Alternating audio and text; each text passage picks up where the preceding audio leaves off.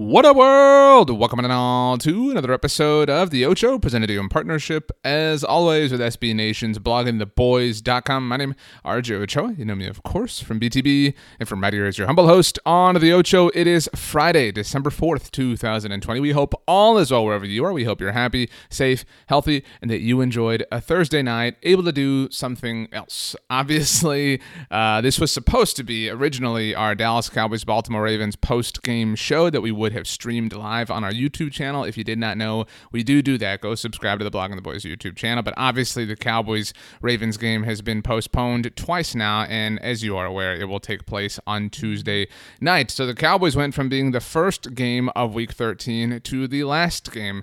And as a result, this week has gotten very weird and very strange from a timing perspective. This season has obviously been very weird and very strange in a number of ways from a scheduling perspective.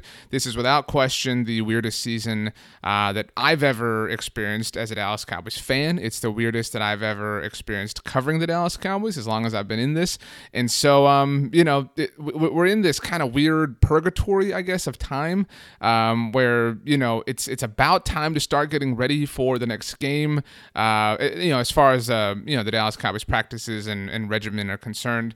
But every other team is already well into the thick of their Week 13 preparation. So it is very strange. It's obviously different than kind of your Monday Night Football prep, which can be delayed as far as everything else is concerned, but it is different. And so we're going to have some interesting conversations, I think, on the feed throughout the rest of the weekend. Obviously, later today, you will have a new episode of Girls Talking Boys with Kelsey Charles and Meg Murray, so look forward to that. Tomorrow, a new episode of Cowboys Only with Mauricio Rodriguez. We'll drop something on Sunday just because everything's weird. So we'll drop something on Sunday so that, if you're kind of still excited for the Cowboys to play, we'll make sure to have something available for you. And then, of course, on Monday, we'll wrap up everything from Week 13's Sunday action, which we'll also do on Monday Football Monday on the SB Nation NFL show. By the way, I am now on a new show on the SB Nation NFL show feed. If you like me and, hey, appreciate that.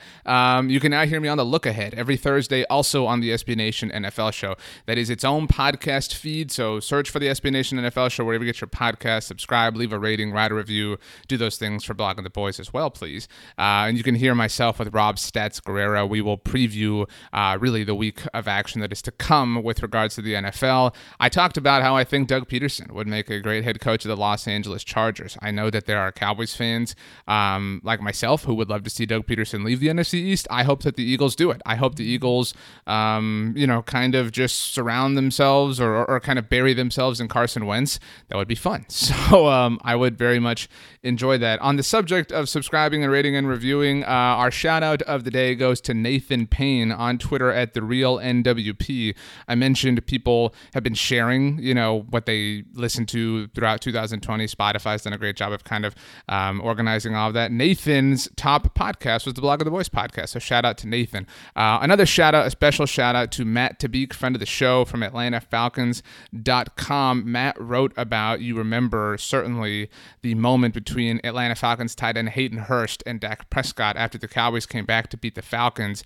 Hayden Hurst and his mother have a foundation geared towards mental health, and so Matt wrote about the relationship that was kind of born in the moment when Hayden and Dak began talking. Obviously, that was a really tense time in the Cowboys season and a very tense time for Dak Prescott, under scrutiny from one particular place. We don't have to get into it, for speaking up and being very brave and talking about his mental health. It was a really great read. I retweeted it. Blogging the Boys' account retweeted it, so check it out.